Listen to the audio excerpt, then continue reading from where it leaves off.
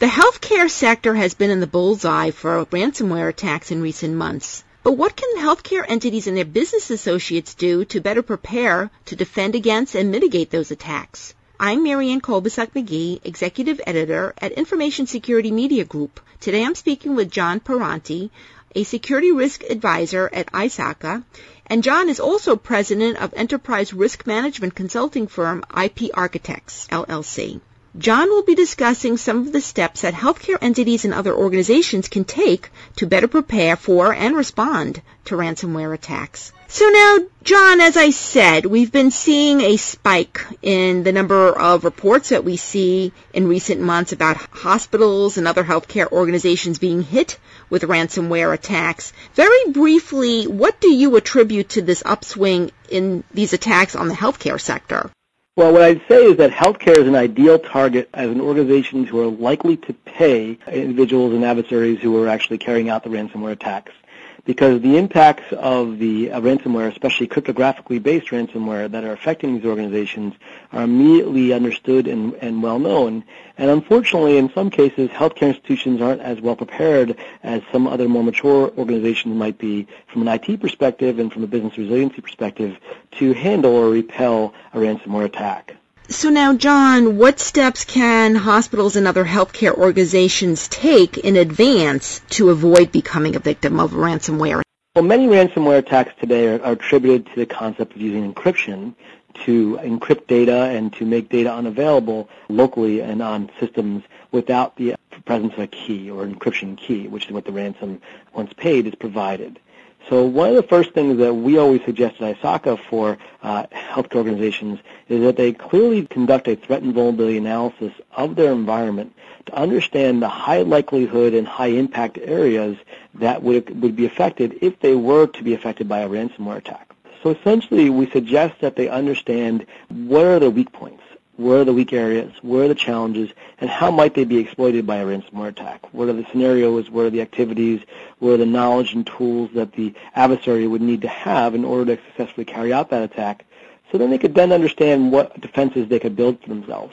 In many cases, one of the primary defenses that we suggest for these types of situations are having good backups. And those backups need to be kept in such a way that they aren't easily accessed by ransomware tools or ransomware attackers who actually seek them out now.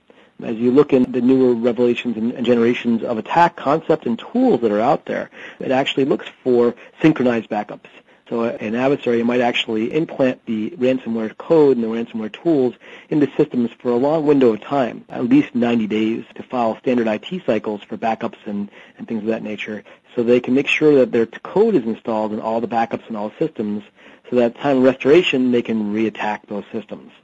So we've got to be very careful in our backup strategies and very careful in our backup solutions that in real-time backups or in delayed backup scenarios like tapes or off-site systems, that we're checking the integrity of the data prior to actually backing up, not just backing up, but ensuring that only things we're backing up are good things, the things that we know of, that we're comfortable with, that are data elements that are useful to our cause, and not things that can cause negative behaviors or negative outcomes in the future.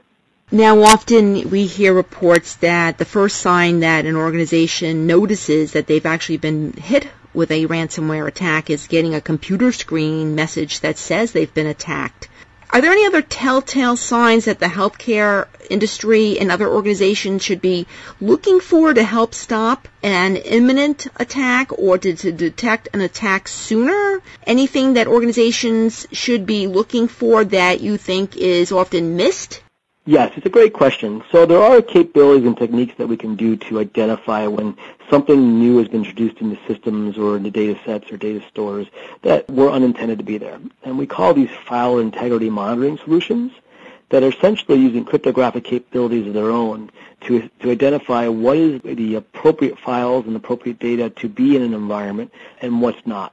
So you're comparing what is actually on a system to what we call a golden master or a controlled template. So these are the applications and systems that should be present and resident on a system. In the current state of technology, we have the ability to run these tools fairly real-time and fairly often if we choose to, especially in areas and systems where we don't expect a lot of change.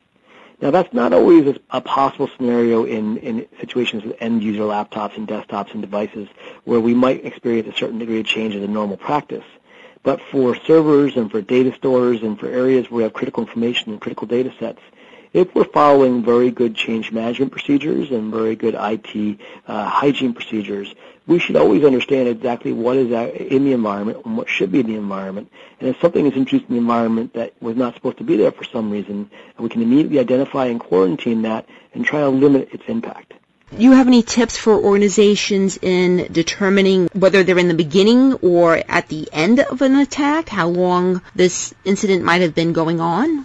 Well, as you properly stated earlier, often the first time that somebody understands they're under this type of attack is when they're notified by the adversary, or a screen pops up on their computer screen saying they no longer have access to the files or the systems or the capabilities. Now, one technique that you can follow as an organization is to quickly fingerprint the type of code or the type of data that was used and have good logs and good visibility systems and monitoring systems in place that can monitor for fingerprinting of these systems and look around other systems. So once I understand what the bad code looks like, once I understand what the behavior looks like, I can quickly start looking to see where else might I be able to see the code either trying to turn itself on, trying to activate, or trying to propagate. And at those points of propagation, I can quickly start trying to filter out different network segments, different data elements, essentially start putting in blocks and gates to limit we call it sprawl, or limit the distribution factor of the ransomware code so that it can no longer take action. I also would immediately take off those systems to offline status from networks and things of that nature so they're quarantined as quickly as possible and their backups cannot be affected negatively, nor can systems that they're using synchronized to or network connections to be affected any longer. Now, you had mentioned earlier that some healthcare organizations may be more willing to pay, and as we know, law enforcement advises against organizations paying a ransom to attackers because, for one thing, there's no guarantee that they're going to get their data back either way. But at what point do you think a hospital or healthcare organization needs to consider paying a ransom? And if an organization does decide to bite the bullet and actually pay the ransom, what do they need to do? So the decision to pay or not to pay needs to be based on defendable analysis and not emotion. So the gut reaction by most business leaders and most individuals when they're told that their systems are being held hostage or being held for ransom is really a personal attack. It's not a technology conversation at that point. It's an attack against their ethics and values. It's a test of their will. And often the first reaction will be an emotional one that says, I won't pay. We should not pay. It should not be something we should do. If we do pay, we may be opening ourselves up to re-victimization or becoming victims in the future from other people who now know we will pay. This is what we call the payment conundrum. But at the end of the day, this becomes more of a risk management conversation than it becomes a technology conversation, especially if you're talking about the use of ransomware that includes encryption solutions or using strong cryptography, where the opportunity for the targeted organization or the situation that's evolved will most likely not be solved through some technology or some capability. So now we have to ask ourselves, what are the business impacts of not paying? What is going to be the cost of recovery? And what's the total cost of recovery? Not just technology, but as in the case of healthcare situations, we often see lack of performance, lack of patient care capabilities, efficiency in patient care. If we start having material impacts to our organization, we may find that our only option is to move to a pay model. Now, there's no guarantees that by paying you're actually going to get the material back or the keys back, although in many cases this does happen. Because if you think about it from the adversary's position, if they don't get the money, then there's no value in maintaining the keys. There's no value in the situation. There's nothing else they can do. So they're often open to negotiation. They're often open to allowing for lower payments than originally asked for because some payment is better than no payment. Since they actually haven't really breached the data in any way, they haven't compromised the data in such a way that they can exploit it for monetary value, all they've essentially done is done an attack of availability against the target.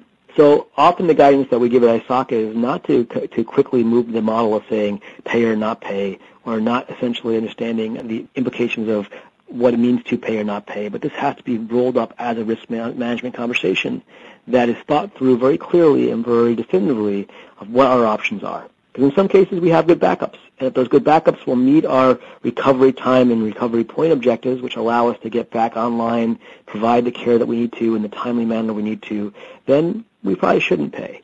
But if we're going to be in a longer stretch where essentially got to restart the clock, re-input all kinds of data, reset systems, reset environments, the impacts to our ability to provide services may be severely limited, and the cost of analysis associated with that may be exponentially larger than paying the initial fee. When these attacks happen, often the ransom is to be paid in Bitcoin, which is hard to trace. Do you have any advice for healthcare organizations that decide they have no other choice but to pay, but to do so in a way that could help law enforcement track these criminals down? Well, as you properly said, the common payment method today is through Bitcoin, and Bitcoin is a very difficult thing to trace. If you choose to pay, and if that is a decision that your organization decides is appropriate for it in the situation, it's often recommended that you do involve law enforcement as part of the process, so at least they understand where the payment's being made, and they may be able to correlate that payment with other ransomware activities in other situations, or have it as a mechanism to trace information. Chances are the end organization, the healthcare organization we're speaking about, or those targeted organizations, they themselves probably have little ability to enable traces. They'll have little in their ability to enable some model of where the data, the monies are going, and the funds are going. But one trick that I often expect or try as a first-time method is, instead of giving a lot of money or a significant amount of funds to the organization who's receiving this, give some very small amount as a test. So maybe you give 1 Bitcoin versus many Bitcoins to the address that's provided. Because in some cases what we've found is that this is an automated process. The server actually, where you're sending the information to, understands that Bitcoin's been received into an account. That account is uniquely identified back to the organization that was targeted. That's associated with a private encryption key that will eventually be transmitted back to the organization. There isn't often a human in the middle. So if there's no human in the middle, they may have only set up the code to detect that a Bitcoin was received, so go ahead and start releasing the key. You may not be able to trace the funds at that point, but you might find that you pay significantly less than the original request. John, as these ransomware attacks become more sophisticated, how can organizations detect and prevent their data from also being copied or exfiltrated as part of the attack on top of encrypting the data? Most ransomware attacks are more interested or more associated with the idea of attack availability, not an attack of compromise. So if you are subject to a multifaceted attack, where not only are you trying to attack against availability, but also extract data and compromise that data and exploit that data in some sort of public domain fashion or some underground a dark web mart, then that's a different style and an impact of attack altogether. And organizations need to be prepared in a way to strengthen their defenses from those types of attacks in general.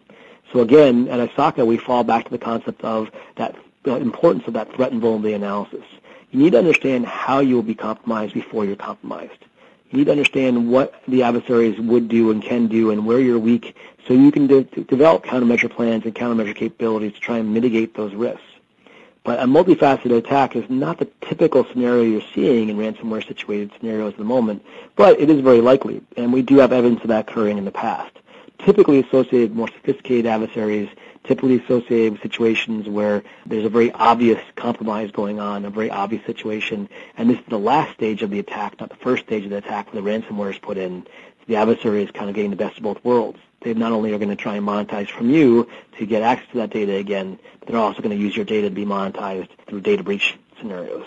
And the preparation should be done in parallel. How would you prepare for a data breach that didn't include ransomware, and then how would you complement that with ransomware defenses? There are really two different threat models that you would prepare for, and then in the sequence of events that you would apply for incident response, you would bring those two plans together and carry them out in parallel to ensure that both aspects of the attack are being countered. John, any other predictions when it comes to ransomware and how these attacks could evolve? And do you think we'll be seeing more healthcare entities being hit by these attacks? And if so, what should these entities be doing to prepare for this next generation of ransomware attacks? Well, the first thing we always have to remember is if we have a motivated and capable adversary community, they will always increase their sophistication and capabilities. So these attacks have been seen as being very popular and very capable, and we're actually seeing more of them because the tools and capabilities that are being built to carry them out are actually being sold. So no longer do I need to have a very smart set of application developers or hackers and adversaries who understand how to build ransomware and how to build ransomware infrastructure. I expect we'll see in the very short future ransomware for hire scenarios where you can actually buy ransomware kits and ransomware networks where you can process payments and have key management occur. And essentially you as the adversary or the hacker only need to pay this organization for the use of their systems and then tell them where you want them to target and tell them where you want to go. That's a very likely a solution that situation that we see occurring, only because previously we've seen other situations like that with different networks for denial of service attacks and botnets being for sale and things of that nature. So the exploitation will continue, and as more payments are made and as more payments are being recognized as being made and being more public, the more you'll see this carried out. Because it really is a very easy way for someone to monetize this activity without having to have a lot of server space or a lot of server time to store a lot of breach data. The impacts are not investigated at the same level and degree of scrutiny as our data breach attacks where the actual data has been compromised by law enforcement in its current state. So the adversary community looks at this as more of a slightly safer avenue of carrying out their attacks at a much lower cost with a higher profit margin associated with it. So there's no question this will continue. In the healthcare space, since the fact that they need their data in real time, since they are not always as sophisticated in their defenses and their technologies as are some other institutions like financial institutions and high-tech institutions at this time, they're a likely target because they'll immediately embrace the idea that they have to get their systems back, they have to get their data back, and they'll go to the fastest path of success. And that fastest path to success is just about dialing in what is the right amount of money right around Bitcoin to ask. And that's where I think the adversary community is really tuning into right now, saying what is that standard of payment or that value of payment that someone will just pay without thinking very much about it. And that's where I think we see the evolution going more than anything else, is the adversary community dialing into saying, well, will they pay $1,000 or $1 million? And then it just becomes a question of volume and volume of target. And John, besides the healthcare sector, is there another sector or other sectors that also seem to be prone to paying and getting hit because maybe they're not prepared, they need their data in real time? Any other sectors that are as vulnerable as the healthcare sector? Any sector that has real value and real care of their data and needs that data to be accessible in short windows or real time in order to carry out their business activities is a potential high-value target for an adversary who's going to use a ransomware scenario. Thanks, John. I've been speaking to John Pyronti. I'm Marianne Kolbasuk-McGee of Information Security Media Group. Thanks for listening.